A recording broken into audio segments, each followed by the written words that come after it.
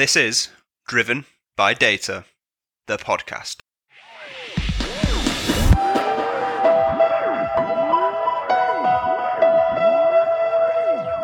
Welcome to Driven by Data, the podcast, brought to you by Orbition Group and hosted by me, Kyle Winterbottom.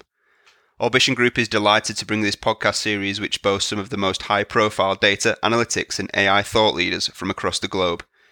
Each episode details the journey to the top of our industry's most respected leadership figures, while bringing unique insights drawn from first-hand experience on the industry's most trending topics, told in order to share knowledge, experiences and ideas to inspire, innovate and give back to the global data and analytics community.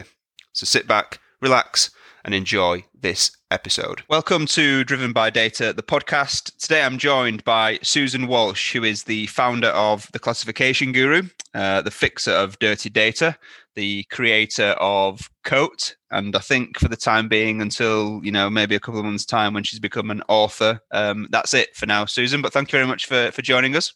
Thanks very much for having me.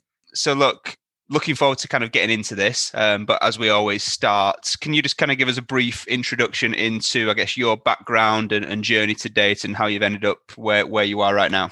Yeah, I think like most people, it's by accident. So graduated from uni with a degree in commerce, didn't know what I wanted to do.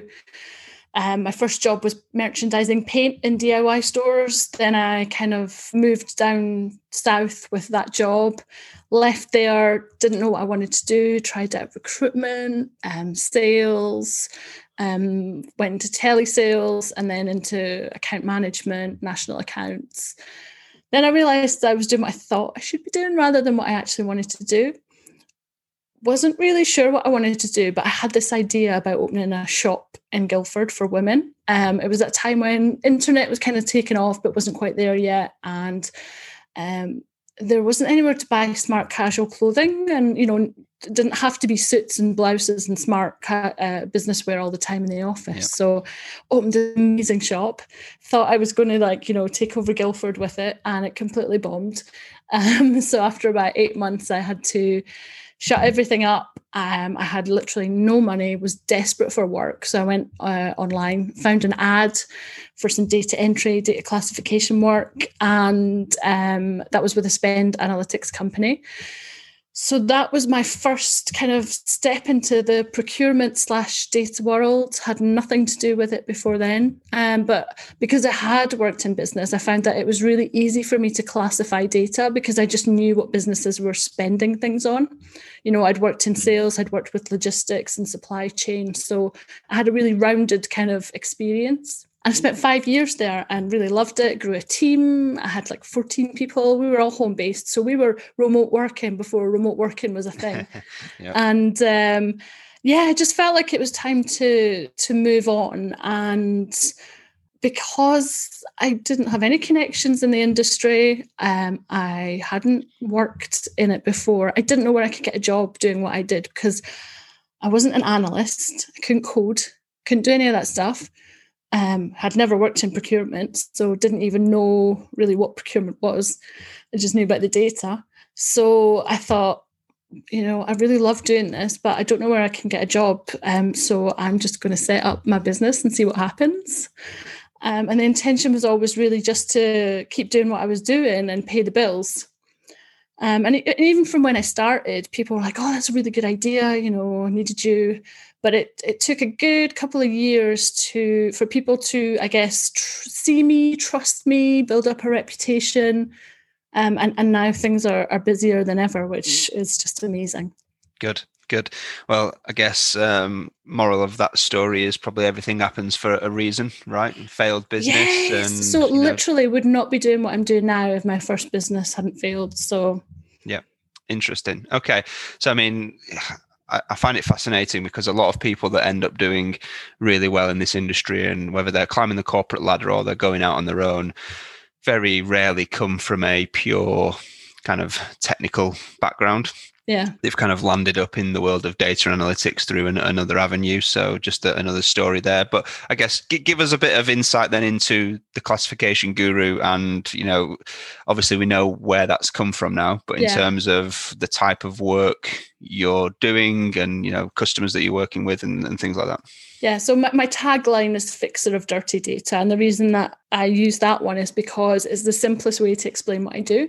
But it's such a broad and vague term that people do misunderstand what I do. Mm-hmm. So I work with clients in procurement who either have never classified their data before and have no visibility on what they're spending the money on, or they have classified data and it's really wrong, and they kind of effectively need to start from scratch.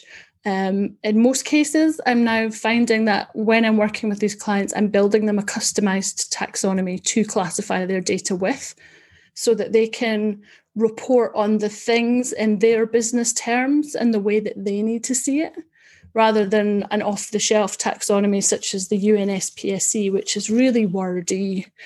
We don't need information technology and broadcasting services as a level 1. IT would do. So let's keep it nice and short so that it comes up nice on charts as well.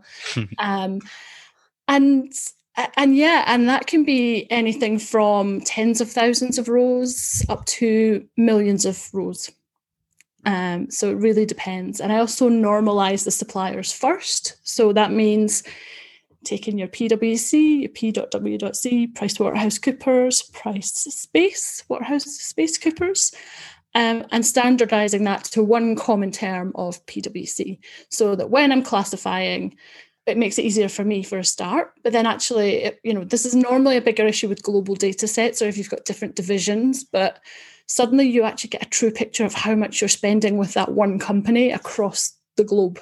So just by doing that, you can bring so much visibility to a data set. And most clients are surprised just by that. So right. I love the kind of the wow factor that it gives them just by doing something that I enjoy, and it brings them some useful information. Yeah, absolutely. So I guess in terms of the types of clients then, just so the audience can kind of get a feel for that, are you working across kind of major corporations just within their procurement department, or is it kind of specific procurement type businesses? What's the the background? So the majority of my business is direct with procurement departments. So it's either the CPO, head of procurement that I'm working with, and these are majority global companies. Some of them you would very well known that you would have heard of. Mm-hmm. Others like national, local, like UK charities, things like that.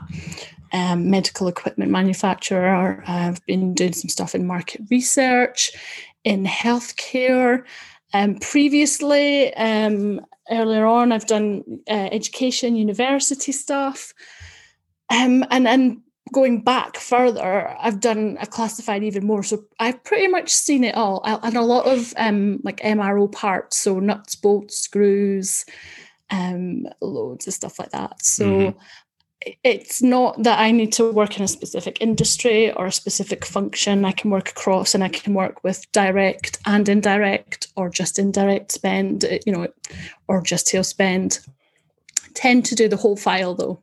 And that's important for consistency, which is one of the C's of quote, because you want to make sure it's even across the board.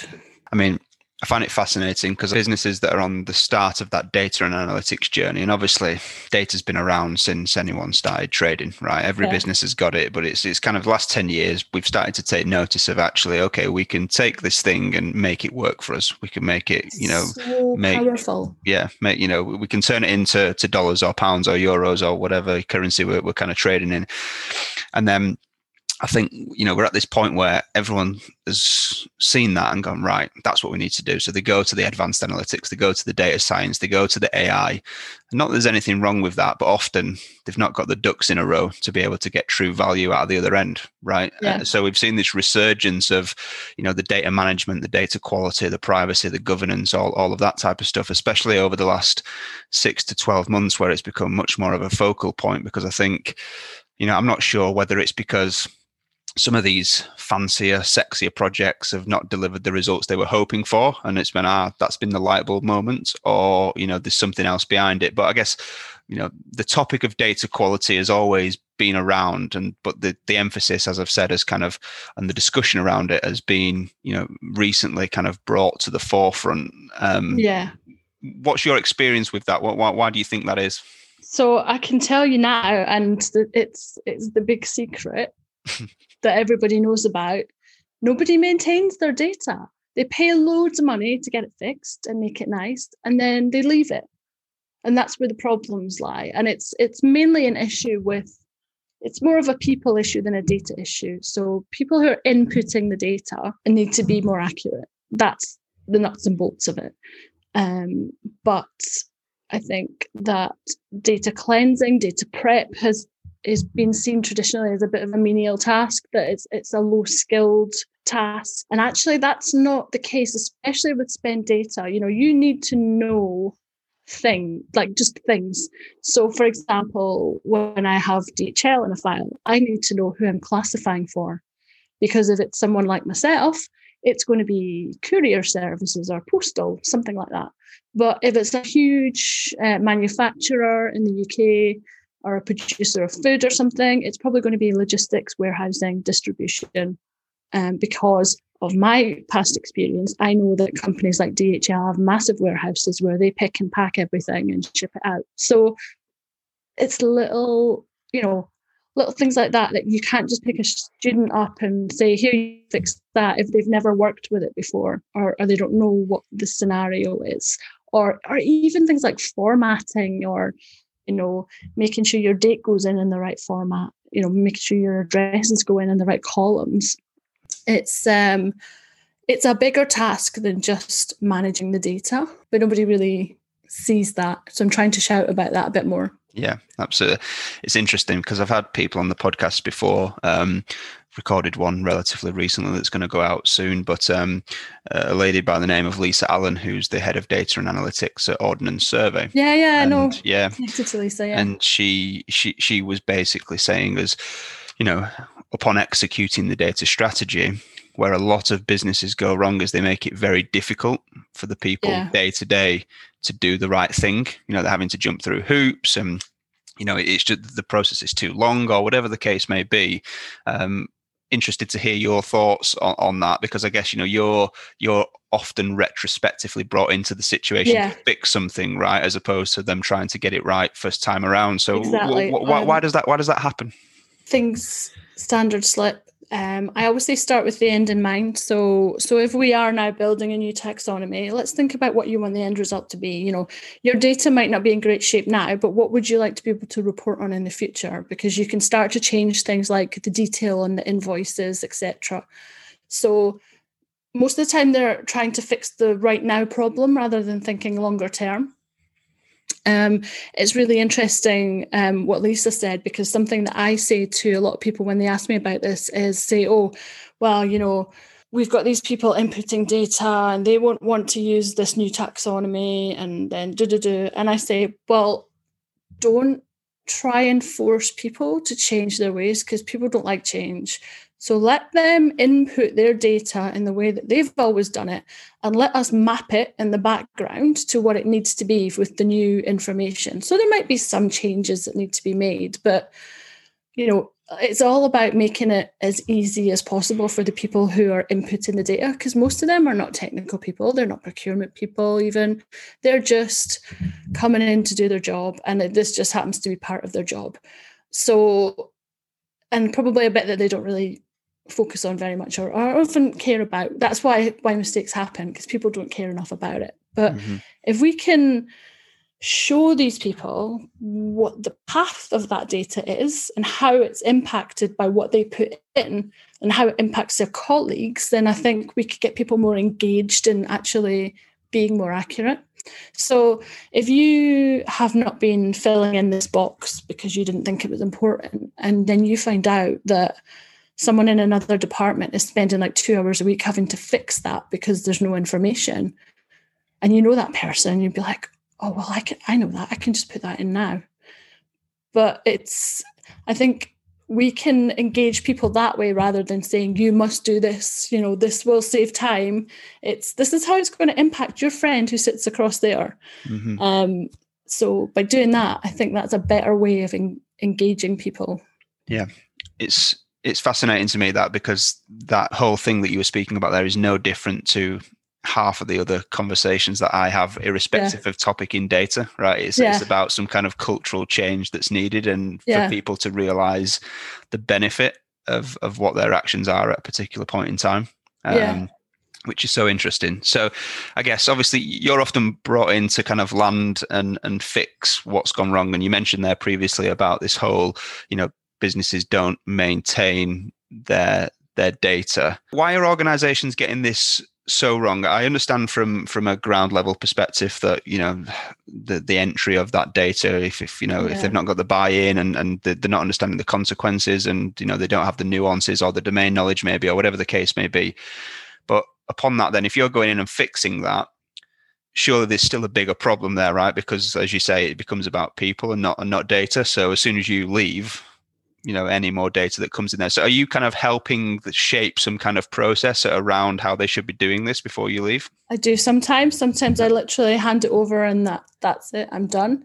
But I always, and sometimes I'll stay around for a few refreshes to help them maintain it. But I will always say that, you should be doing this yourself. You need to know your own data. And literally, if you're looking at your data monthly or quarterly or on a regular basis, it's really easy for you to pick up when something's not right and change it. Like, I can come in and I can start to read the data within a day, and I can start to tell when things aren't right. So if I can do that within a day, if you're looking at it and that's your job, you should be able to do that in a relatively short time as well. And then if you tweak those things as you're going, there's going to be less issues that manifest. But also, because of the work I've done, you can, and we're not talking fancy AI or even any software needed for this, you can use VLOOKUPs if you need to. You can match on either supplier and description from the already classified data. So you should be able to pull through a good 70-80% of classified data already. So say you're doing that monthly. What's that? A couple of hours of your time, instead of sitting at the end of a year thinking this is going to take me months to fix. So it's about thinking about it differently, thinking about it, making it part of your routine, and appreciating its value as well. Which I guess I kind of want to jump into that point. So obviously, obvious question, but what are the, what's the importance and I guess the benefits of making sure that you've got the accurate data, in your, where you've seen it go well and maybe that cultural shift happen, out of the other side comes some kind of, well, I presume a lot of benefit, but what have you seen that's kind of really stood out to you as the kind of real important things and the benefits that you've seen, that businesses, I guess, obtain through doing this properly? I think more than the cost savings or the time savings, you actually get to really see what's going on in your business. So I've got a great couple of examples. So one is last year I classified 4,000 suppliers. It was supplier name only, about 100 countries. So you can't imagine the number of languages I had to go through with just a supplier name. I mean, it was tough. But from that exercise, the client then found that they had 1,000 consultants on their books. So they didn't know that before. So that's a lot of consultants globally, but still that's a lot of consultants. They probably didn't need all of those. So then they can start to look at, well, who's paying what and what are we getting for this, and let's rationalize it down. So that's one story. Another is I did some work for a client in Germany, and they had maybe like 400 or 500 hubs around the country, and the central head office had like a master SKU list of products, but the hubs were all creating their own individual SKUs for the same products. So, for example, Coca-Cola could have like 20, 30, 50 different codes for the same thing. And I mean, some of the descriptions were shocking. It just said Coca-Cola, so you couldn't even tell from that what size or what format, what packaging it came in. But just by doing that and kind of rationalizing and grouping together the products and things, they could see already that the hubs were buying from their friends down the road rather than the preferred supplier, and they were paying more for that than. So they could, it's like compliance and things like that. You could see within the business that they had gone rogue. So, it tells a real picture and story of what's going on in the business. Someone can tell you something's happening, but the data can show you. I mean, again, really interesting, and all this stuff fascinates me. But I guess,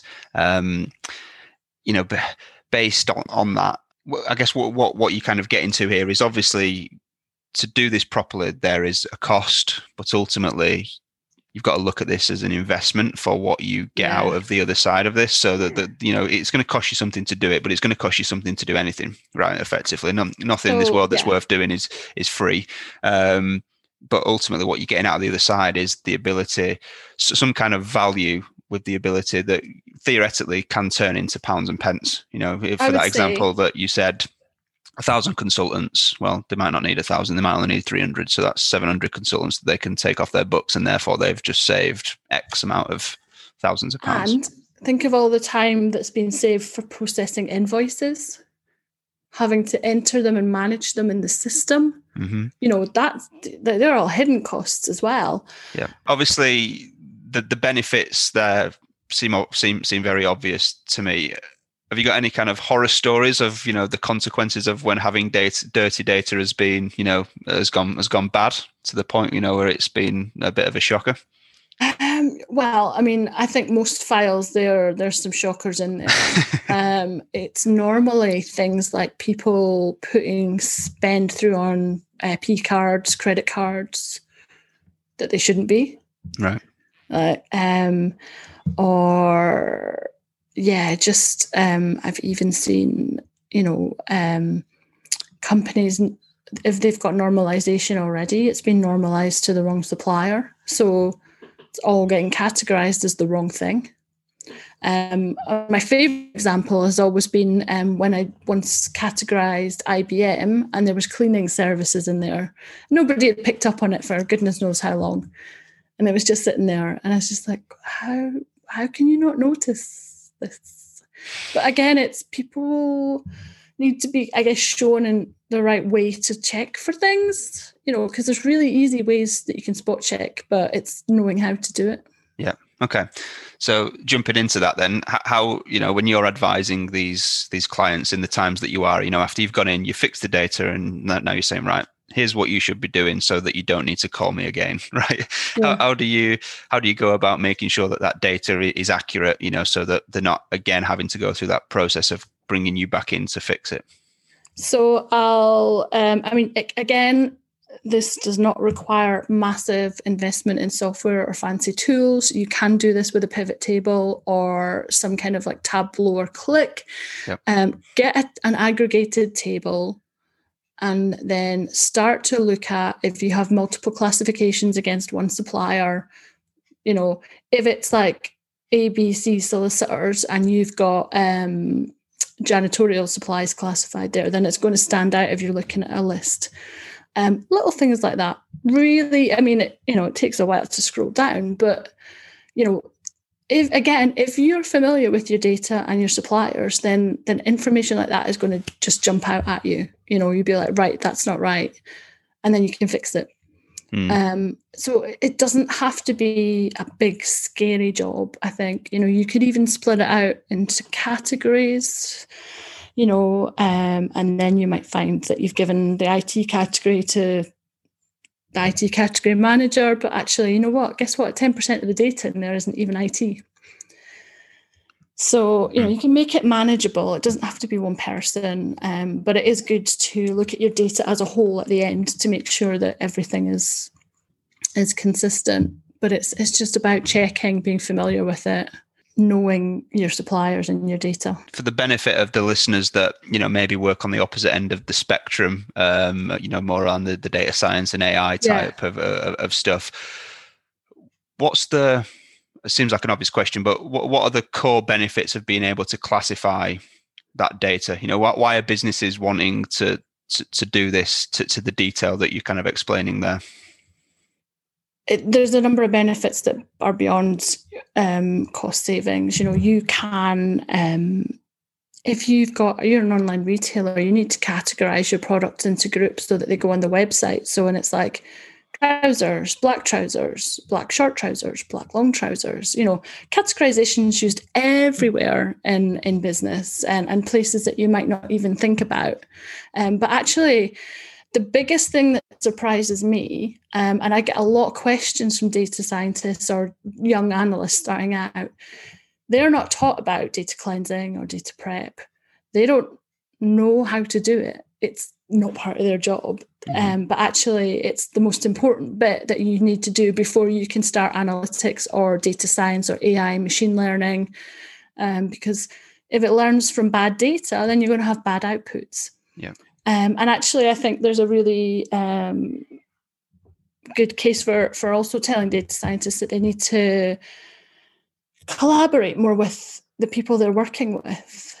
Because I've been in situations where AI has been used and the output is wrong, and the data scientist is adamant that the coding and all the machine learning is running perfectly. And it is, but the data that I had learned from was wrong. And they didn't know enough about the business to know that the output was wrong. So I would say, yeah, categorization is important for a number of things, but so are other things like cleansing and collaboration.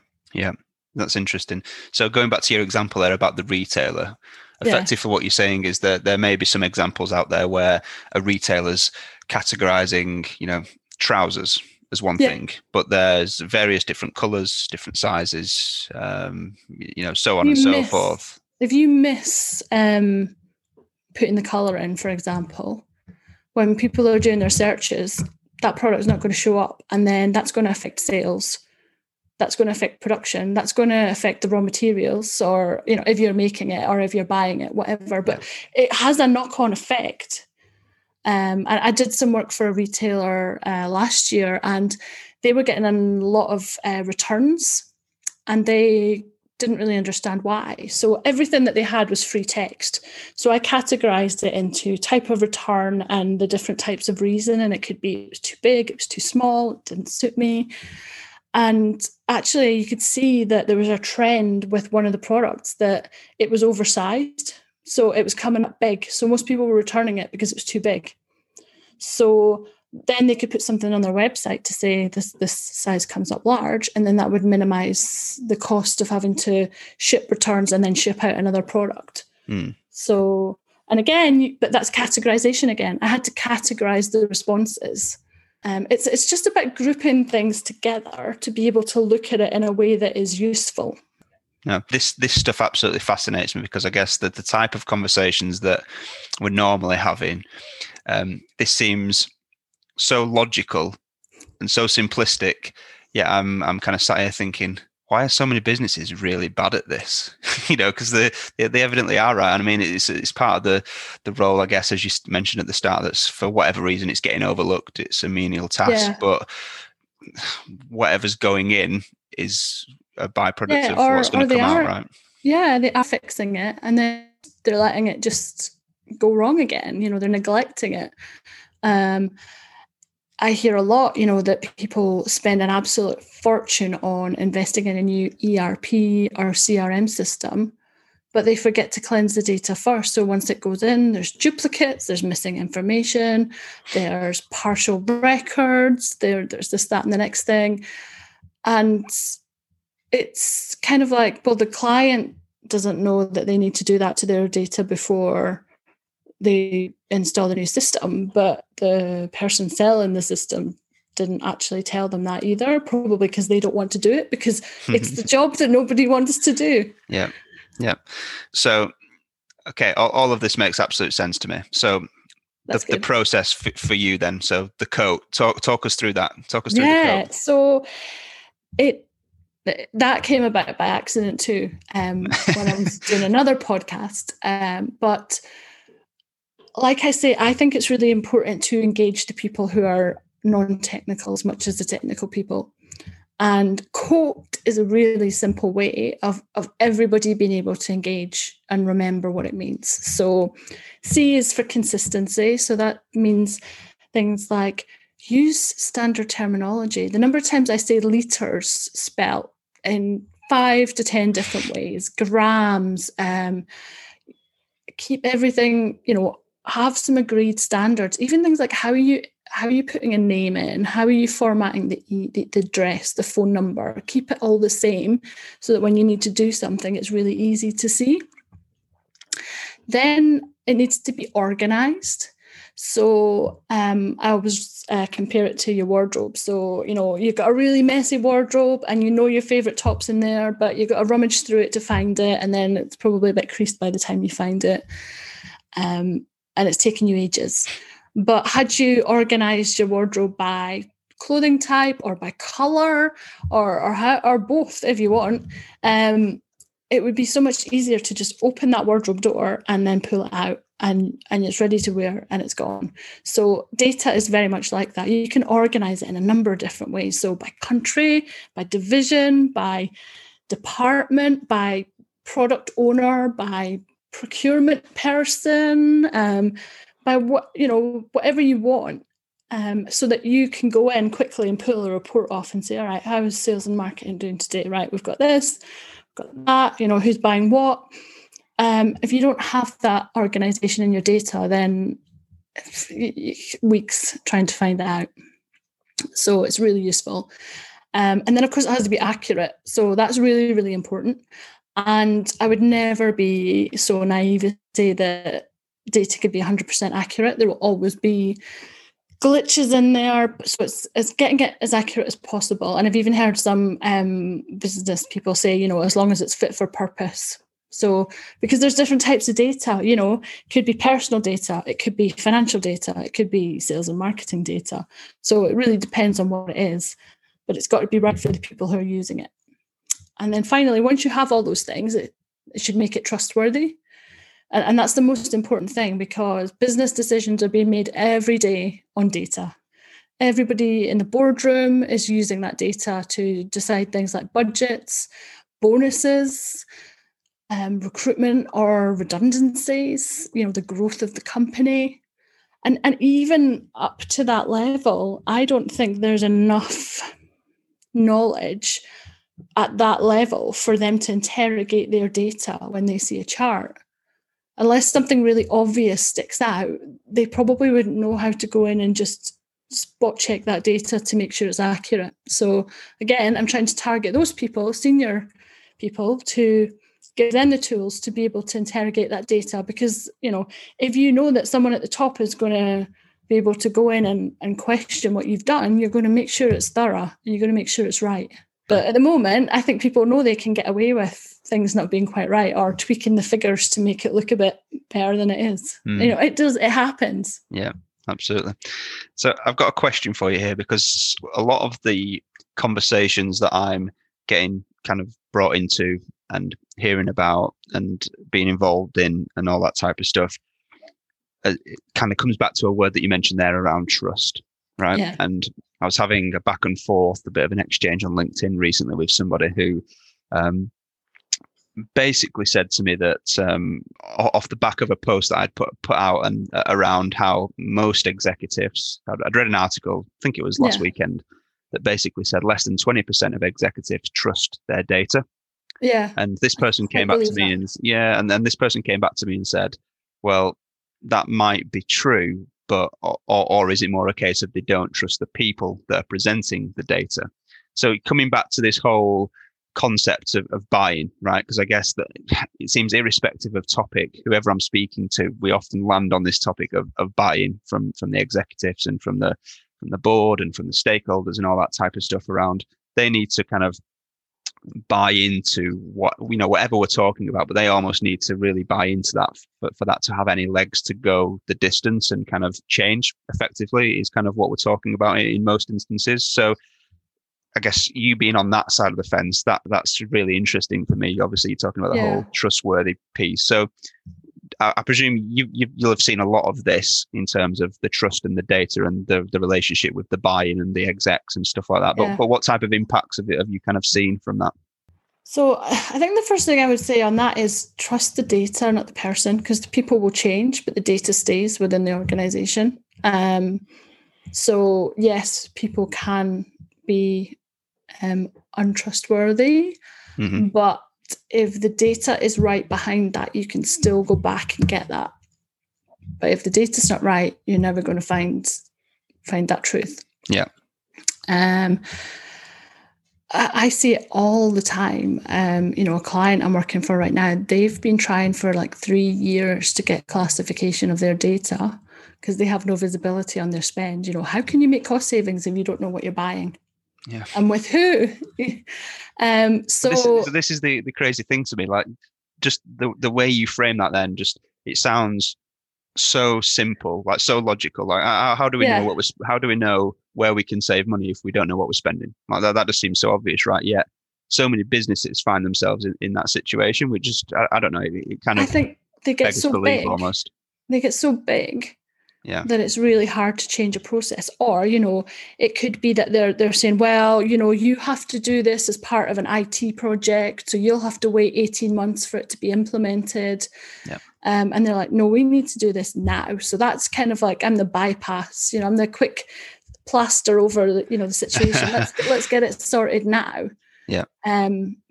Because if it's just tied in with another project, then it gets forgotten. People don't, IT people are not procurement people. They don't know the data the same way. So, and something I always say is they're quite happy to pull in consultants and who charge millions, hundreds of thousands and millions of pounds for their services. But to get me in, and my fees are generally falling below the 100K mark. No, that's really tough. It's almost like it's not enough money. But the thing is, imagine if you could save even just 1% of your gross turnover by paying my fees to fix your data.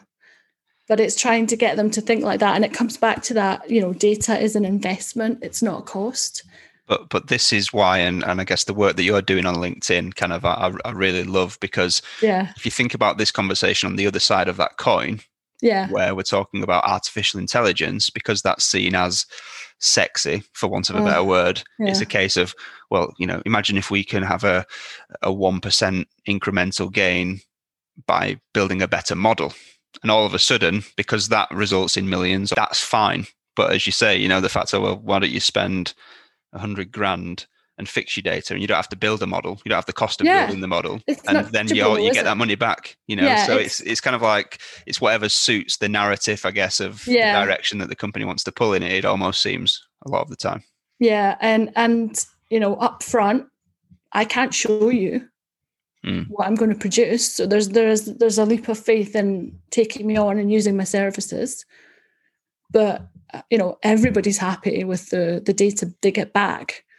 It's really hard because I can't say, look, here's a product and this is what it's going to do. Well, I'm the product, really. Yeah. I could easily repackage myself and say that I'm using AI to classify. And I could promise you I could probably make 5 times more money saying that I had an AI system and selling that.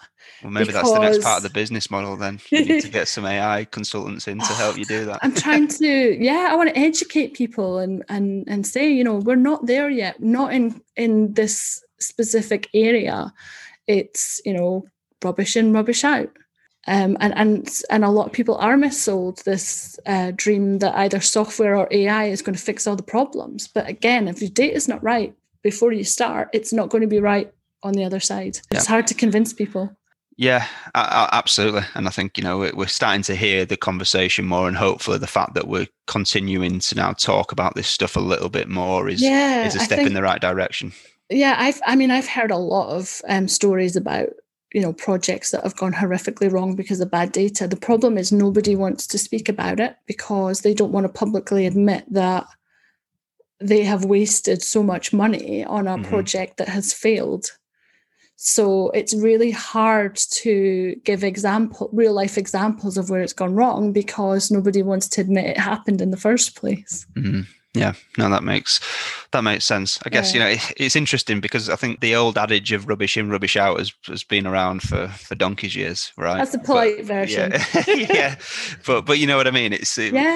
We all know that, but yet still these things are happening, which, yeah, it's and for me, obviously, that just comes back to the whole the shift in the culture and actually changing the process of how things get done. And it seems like, as with anything in our industry, because we're trying to move things forward, that requires change, and businesses don't like change. And I think it comes down to often it's as simple as that.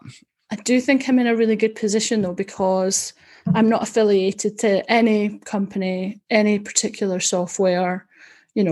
I'm just talking for me. Mm-hmm. So when I say things, I'm saying it because I mean it. Yeah. So hopefully that I can keep using that voice to keep talking about the things that are important. Yeah. And that people will start to pass on the word and spread the news. Absolutely. So last couple of questions then. Obviously this has become, a bigger topic as we've discussed. Are organizations putting people internally to try and do this? Have someone in the business directly who is wholly responsible for the kind of cleaning and classification and fixing of said data? Some definitely are. So I know that from some work I did for a client, they actually created a whole analyst role. Nice. They had never done anything before, so that was great news. Yeah. That the work I had done was enough to actually justify a business case for it, and obviously gave them a lot of information. Larger organizations do have teams because they can afford it. Most of the time it's tagged on to someone else's job, and there's always something more important to be done. So that's where it goes a bit wrong. And then there are some, I am having conversations where there are some organizations that are like, I can do this, but I don't have the time, so I would rather just give it to you. So, and while I always say, off the bat, you should really know your own data, I'm more than happy to make sure that it stays right, and correct, because that is what works for some people. And, it really depends on the size of the organization, the type of data and things like that. Yeah, absolutely. Okay. So Susan, if anyone wants to get hold of you and I guess inquire about your services or how you may be able to help them, what's the best way for them to reach you?